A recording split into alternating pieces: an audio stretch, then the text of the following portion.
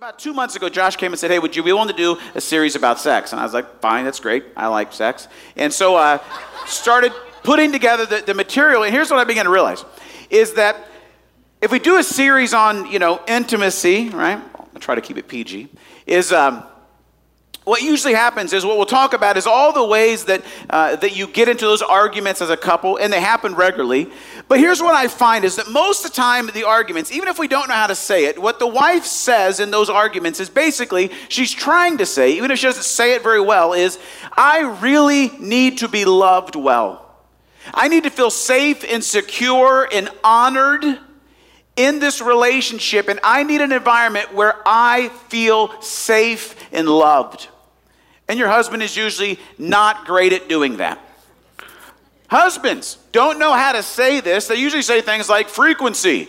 What they actually are feeling that they don't know how to say is, I need to be in a home where I feel desired and respected. But they don't know how to say that. And so we get into these crazy cycles of arguments about the subject. And we could talk about the intimate act. We could do series on that. But here's what I think. That's the icing on the cake. And if we don't know how to make cake, if you just went to a party and they just served icing, it would be kind of awesome for a little bit, right? But then you would feel so sick to your stomach and you'd be like, isn't this supposed to go with cake, right? So why don't we spend 2 weeks talking about how to actually develop a culture or the cake of your relationship. We've called the series Honor and Desire. If I could change it, what I want to actually talk about today is the idea of love and respect. Love and respect. A lot of the research I've done over the past couple of weeks is there's going to be some things I'm going to say today that some guys are not going to like. I'm going to say some things today that all the ladies are not going to like. Just kidding, most of you. But what I want you to know is if you don't like what I have to say today, blame Jesus, A. If you don't want to blame Jesus, blame the Godman Institute for Marriage. If you don't want to blame them, blame Dr. Larry Crabb. If you don't want to blame him, blame Dr. Emerson Eggerich. And the 20, 30, 40, 100,000 couples they've all worked with that say that this is true. But here's what I know, this being the fourth time we spent some time talking about this weekend. You're going to feel uncomfortable and hopefully maybe a little convicted what I share today. But what I think is going to happen is your soul is going to whisper into your ear, that's true. And that's my prayer today. Because we really want to be loved and respected in our homes. And the reality about that is this. Women were naturally made to love. Within a feminine culture, you love each other very well. I've been noticing this recently as I watch ladies talk to ladies. You guys encourage each other so well when you meet each other. And you say, you look so good today. That's a great color on you. Look at that dress, right? Guys don't do that. We walk over like, hey. We don't even say words, right? It's just sound effects. Naturally, ladies, you love well. You nurture. You bring life and nourishment to each other. Men, we don't love very well. It's unnatural to us. We do respect pretty well, though. The male culture is one of honor and respect. We do that all right. But as we get into a marriage, what we realize is that God has actually created us different. But if we'll learn to love and respect one another, we'll create an environment that actually brings out the best in each other and actually allows one another to reflect to the world the very unique character of God in our life. But most of the time, we don't do that. We get on what Dr. Emerson calls the crazy cycle. Let's jump on this diagram here, okay? So the crazy cycle is a combination of the fear and disrespect or love and respect that we need mixed in with what we're going to talk about next week, which is what Dr. Eggerich calls, what Dr. John Gottman calls the 4 horsemen of the apocalypse of your marriage. Doesn't that sound great, right? Which are criticism, contempt, defensiveness, and stonewalling. We all do this. In fact, most of us have a PhD into it. And let me show you how this works in your marriage and in my marriage. And trust me, it's the 4th time around. And you're all, by the end of my illustration, now going to go, does he have cameras in our house, all right? Here's how a Wednesday works at your house. You wake up in the morning. The wife wakes up a little early before the man, and she's got some deep thoughts in her mind. And she's just wondering, does he still love me like he used to? She's just laying there thinking this. He wakes up thinking, I mean, it's 6:30, but no better time than the present, right? So he rolls over. He hasn't showered in a day, and he's not shaved. He forgot to brush his teeth, so he smells like he's chewed stale food. There's just bad. Everything is bad on him, okay? But he rolls over to see if he can wake her up. How you doing, honey, whatever. And maybe he tries a couple things. Who knows what's going to happen in the morning, right? And he doesn't realize that he is married to a ninja, all right? It's somehow, I don't know how ladies do it, but it's like a ninja thing. Like the guy's like, how we doing? What's going on? Right? It happens so quickly. You don't know what's happening with it. And the wife is immediately feeling disrespected because she's like, I'm not a pincushion or like a squeezy toy, so I don't know what just happened. I was wondering if you love me, and then this whole thing happened in your breath and things, all right? And she feels fearful and kind of unloved in that moment, but she responds with criticism. Are you kidding? Are you kidding? Right? Brush your teeth. You didn't even shower. You're gross. Right? And she walks off. The husband immediately receives that as disrespect. So he gets defensive. Why is this trying to? You said you want to be more loving stuff. Right? And he walks off. Hey, good morning. Welcome to Wednesday. Right?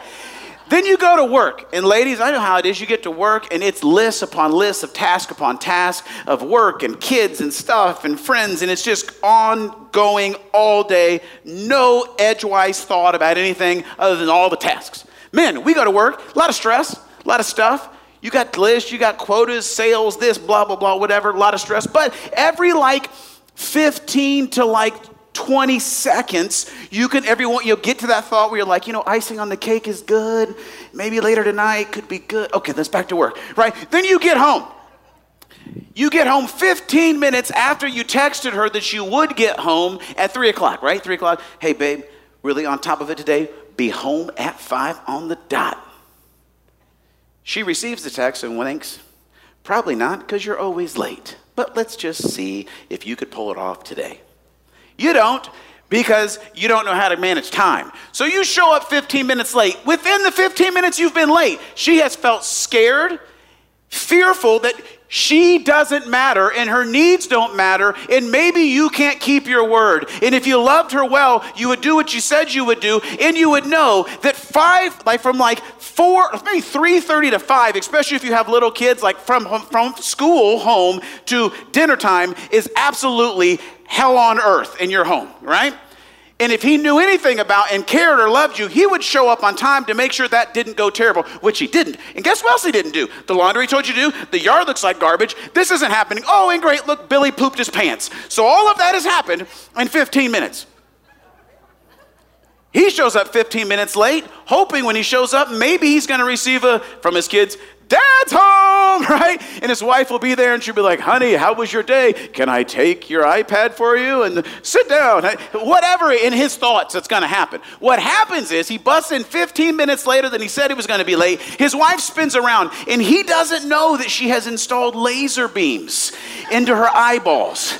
And he sees them and they begin searing a hole into his core of being. And he opens the door and she says, oh, you decided to come home, did you?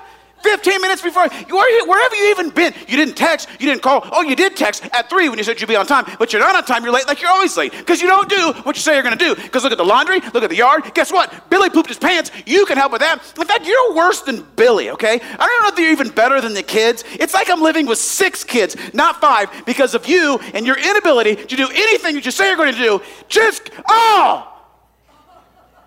And the husband just walked in and he's going like this. He doesn't know how to emotionally deal with the disrespect he just received, because actually no one has spoken to him that disrespectfully today. He doesn't know how to deal with that emotionally, so he skips on to the secondary emotion, which is anger. He gets defensive. Well, maybe if you would, you blah, blah, blah, blah, blah, blah, blah, blah. He's yelling, whatever. The kids are like, what is happening? Screams and yells, says what he needs to say, which hurts his wife even more. Then he stonewalls her by saying, whatever. And he walks to his man cave or the garage or to go do a project and shuts down, which causes her to feel more fear and disconnection, which just keeps the crazy cycle going. We get through dinner and somehow the bedtime routine with the kids, which is absolutely World War XII, And if you're a stay-at-home mom, you think to yourself, I think I might take a shower for the first time this week. When your husband hears the shower come on, he thinks she's about to be naked. So why don't I mosey upstairs and try to deliver one of my lame pickup lines to see if it works out? Which she receives as, have you not been in this chaos since you got home 15 minutes late? Have you noticed that I didn't stop since you got home? Do you pay attention or see me at all? No, you don't. Slam the bathroom door. He's like, whatever, I'm gonna go play video games, or whatever, okay? And then he gets defensive and he goes down to the basement to play video games, and scene. There's Wednesday of your marriage. How many of you guys are engaged in the house today? Anybody engaged? All right.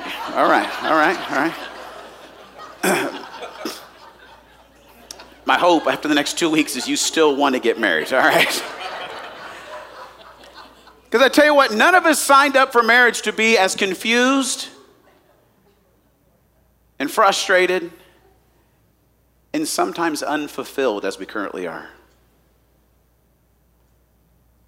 But we get on that crazy cycle, and that's just a regular Wednesday, let alone if we add in financial woes, sickness, betrayal, broken trust, like some major life issues. And it really, really, really gets scary. But what if we could find a way to get off the crazy cycle and love and respect each other the way that God has created us to be loved and respected? Because that's what we really wanted, wasn't it? Didn't we? We got married because we wanted to experience just a little bit of what it could feel like to find someone that would love us and respect us the way that God loves us and respects us, so that we could feel at peace enough to become the person God created us to be. She was made for respect. She was made for love. He was made for respect. In Ephesians chapter 5, Paul ends his famous little scripture verses about marriage, which we'll dive into in a minute, with this line that sums up the whole thing. It's the foundation for the next 2 weeks. Listen to this. So again, I say, each man must. The word is must. It's a command. Each man must love his wife as he loves himself, and the wife must, it's a command, respect her husband. So I say again, each man must love his wife, and the wife must respect her husband. You see, women, you were made for love. That's why we as men are commanded to love you. We're just not very good at it. To be a biblical woman, to what that means to be biblically feminine, means that you are open, and that you are open to invite in and to nourish and to bring life to others. That's what a woman does. And you show me a woman fully alive in her femininity, she is a woman who feels so safe and so secure in her heavenly Father's unconditional love of her, and of people around her that love her, that she is open and confident and feels safe enough to invite people to experience her love. Men are created by God to remember and to move. What it means to be masculine, there's a weightiness to it, where God has called us to move and to enter into people, relationships, and situations, to see truth and hope and love be sustained. We remember, we move, and within that, we need to be respected, to have the courage and strength to move forward, not to retreat back from. You show me a man fully alive in his masculinity, I'll show you a man who is secure and confident in God's respect of him, and his wife's respect and desire that allows him to step out in courage to become who he was born and created to be. Because she was made for love. Let's start with ladies. Guys, I think you all would agree with this passage. Ecclesiastes 9:9. It says, live happily with the woman you love through the fleeting days of life. For the wife God gives you is your best reward down here for all your earthly toil. Live happily with the woman you love through the fleeting days of life. For the wife God gives you is your best reward down here for your earthly toil. Ladies, listen. I think if we sat down with every man in this room and asked them, do they believe that that you are the greatest reward that God has given them, they would say, absolutely. They're just really terrible at showing it. But what I want to start, ladies, is if you could start in the risks I'm going to ask you to take over the next 2 weeks, to start to believe that even if your husband's terrible at showing it, at the core of his being, he loves you.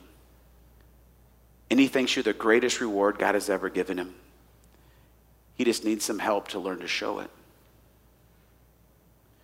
You dive into this understanding, right? And ladies, I want to read some more passages of scripture to you.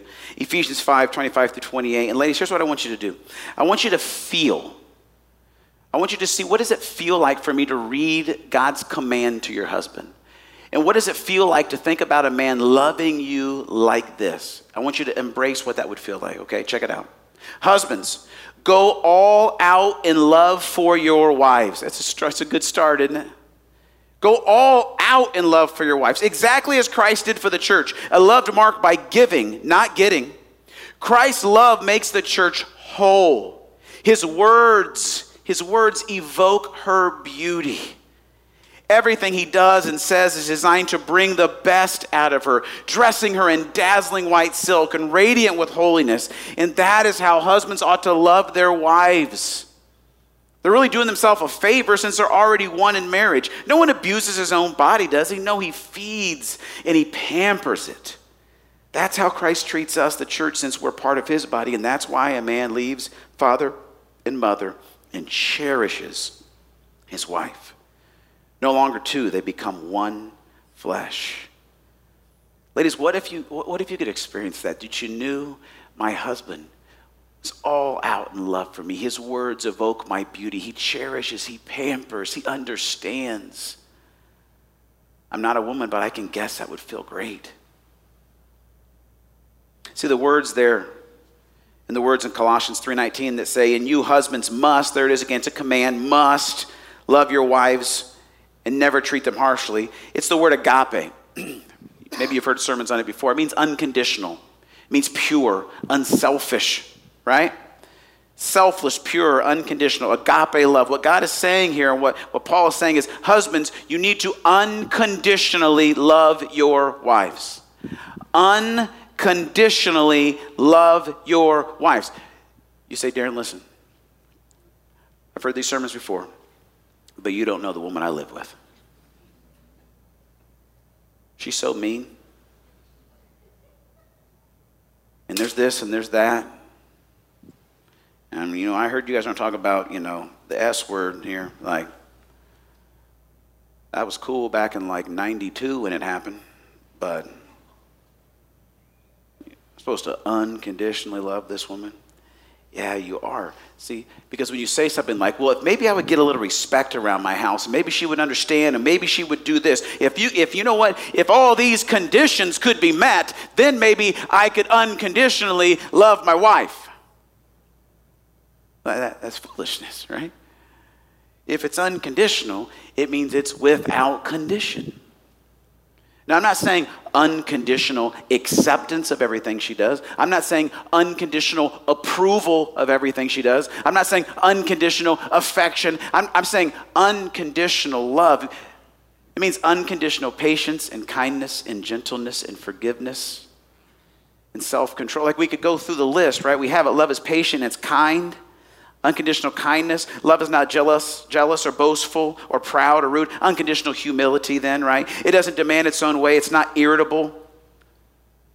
It keeps no record of being wrong. It does not rejoice in injustice, but rejoices whenever the truth wins out. It never gives up. That means unconditional perseverance, right? It never loses faith. That means unconditional hope. It's always hopeful and endures through every circumstance.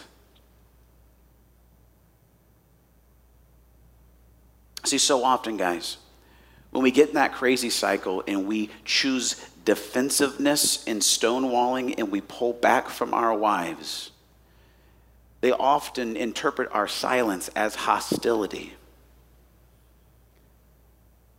And when God has called us to remember love and move towards our wife, to let her know, I will unconditionally be here. I will never leave you or forsake you. I am unconditionally here for you, to protect, to be patient, to love, even though I'm scared out of my mind of you right now. It allows your wife to be everything God's created her to be as a woman. But it's terrifying. And what would it look like if we started to say, you know what, I don't even know, I don't do it very well. And that's why God commands us, right? He doesn't command women to unconditionally respect or unconditionally love their husbands. You want to know why? Because women do love well. It's natural. We're commanded to unconditionally love because women actually do it well.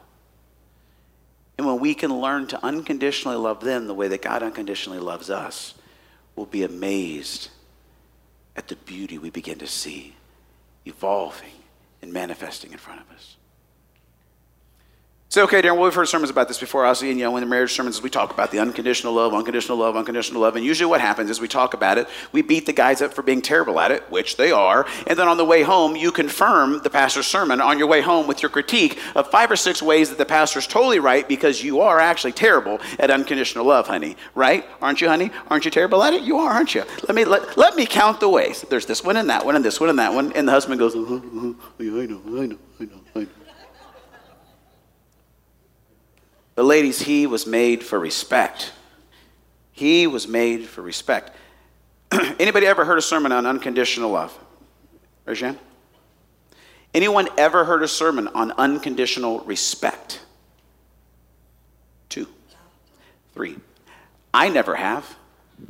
I've never even heard of the phrase until this week. Unconditional respect. It's what your husband was made for.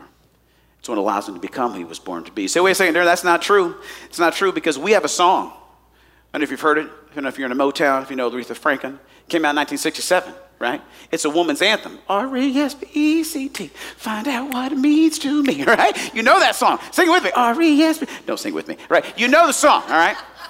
Respect. Got to give it to me.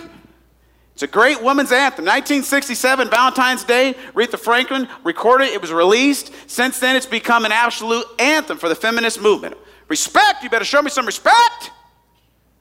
Men and women. I'm not saying that women don't need to be respected. They do. See, that's in love.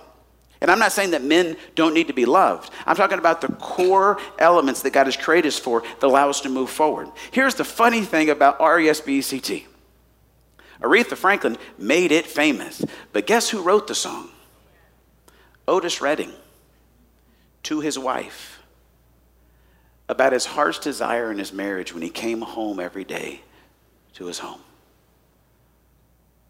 Honey, I just need a little respect. R-E-S-P-E-C-T. Find out what it means to me.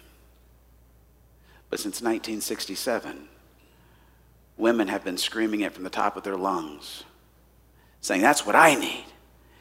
Because as a woman, it's safer to scream, respect me, than it is to say, love me. You say, Darren, my husband doesn't deserve respect. Are you kidding me? Do you see how the way he treats me? He doesn't deserve respect. There's this, and there's that, and there's this, and there's that. He doesn't deserve any respect. I'll tell you what, I'll start respecting my husband. In fact, I'll start unconditionally respecting my husband when he starts deserving some respect. Remember how ridiculous that sounded when we were talking about unconditional love? I'm not talking about unconditional agreement. I'm not talking about unconditional approval. I'm not talking about unconditional affection. I'm talking about unconditional respect. See, ladies, Dr. Emerson says it this way. I love it. He says this: you can be right, ladies, but wrong at the top of your voice. See, it's not about content. It's about facial expression. It's about body language. It's about the way you say it. You're commanded, ladies, to respect your husband because you're not very good at it. Men are commanded to unconditionally love our wives because we're not very good at it. See, men within our culture, male culture is that of a little bit more of an honor, respect culture. Have I talked about fighting yet in this service? No. Okay, that was the last 3. Okay. Male culture is a more of a respect culture. How about this? Guys, let's do a poll. Guys, is it ever okay in a fight to kick another guy in the junk? Huh? Is it? No, it's not. Ask any guy. You get in a fight and you're trying to brutally beat this man up because he's done something to you. Maybe he's robbed your house. Is it ever okay to kick him there? No, it's not. Men, is it ever okay in a fight trying to beat another man up to pull his hair? No, it is not, Darren. That is against the honor code of all men. What about poking them in the eye? No, you cannot. You cannot poke dudes in the eyes, you can't pull their hair, and you can't kick them in the junk. You cannot find a book anywhere that says this is the male code of respect and honor when beating another man up, okay? But if you see a dude get in a fight with another dude and he kicks him down there, all the dudes that hear the story be like, that ain't right. That is not right. That guy broke the man code of honor. Can't do that. Amen. Thank you. But have you ever seen a girl fight? Girl fights are the scariest thing you've ever seen in your entire life. I've seen some in high school that I didn't want to see. I can't unsee, right? Girls, when you fight each other, there's no honor code. You try to pull literal chunks of people's hair out. You're scalping other human beings in girl fights. Claw, bite, whatever needs to happen, this person must die, right?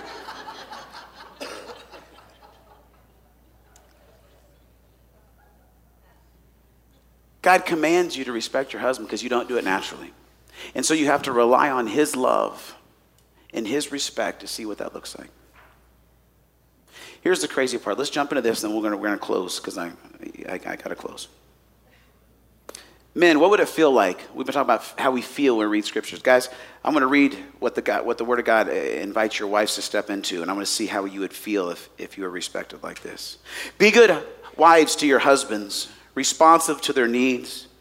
There are households who, indifferent as they are to any words about God, husbands who, indifferent as they are about any words about God, will be captivated by your life of holy beauty. What matters is not your outer appearance, the styling of your hair, the jewelry you wear, the cut of your clothes, but your inner disposition. Cultivate inner beauty, the gentle, gracious kind that God delights in. The holy women of old were beautiful before God that way and were good, loyal wives to their husbands. Sarah, for instance, taking care of Abraham, would address him as my dear husband. You'll be daughters of Sarah if you do the same, unanxious and unintimidated. Like Sarah. You guys remember Abraham and Sarah's story? He deserved a lot of respect, didn't he, Abraham? The time, remember when they came into a new area of town and he convinced everybody that his wife was actually his sister and go ahead and she could just go ahead and the other guys could just take advantage of her? That deserved a ton of respect, didn't it? Or what about a few chapters later in their story, when he did it again? Abraham didn't deserve Sarah's respect, but the Word of God is saying that even when she probably had to say some really truthful and difficult things about how it felt and how unloved and scared she felt when he sent her away and lied and said she was his sister, that she at least maybe started the interaction with, my dear husband, let me tell you by what you did to my heart. There was a glimmer of light of change for my wife and I that we've yet to figure out. And I'm not preaching this sermon from a place of superiority. I wish we weren't doing this series at all. A few years ago, I once again did something really, really unloving to my wife. And her go-to for years prior to that was to get angry and scared and scream and yell, which I became defensive and just tried to get away from her as possible, quickly as possible. But she flipped the script, and what she did is she came with her hurt, and she chose respect, and she looked me in the eye, and she quietly and she gently explained to me how my unloving actions broke her heart. And you know what happened to me? I was disarmed, and I melted at the pain of my lover. For the first time, I could respond to her pain and not her anger. And I wanted to move close, and I wanted to heal, and I wanted to help, and I wanted to fix because I knew I was wrong. And I wasn't defensive, and I didn't stonewall because she presented it in a respectful way. Didn't fix everything. It was a little glimmer of light to get off the crazy cycle. We're going to talk about this next week. And here's the deal. Where's our motivation come from? As we close, it comes from Jesus. Guys, how well do you deserve to be unconditionally loved by God? You don't.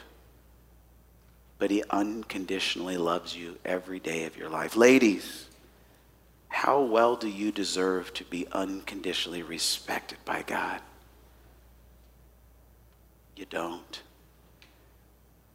But it's the way he treats you every day you're in his presence.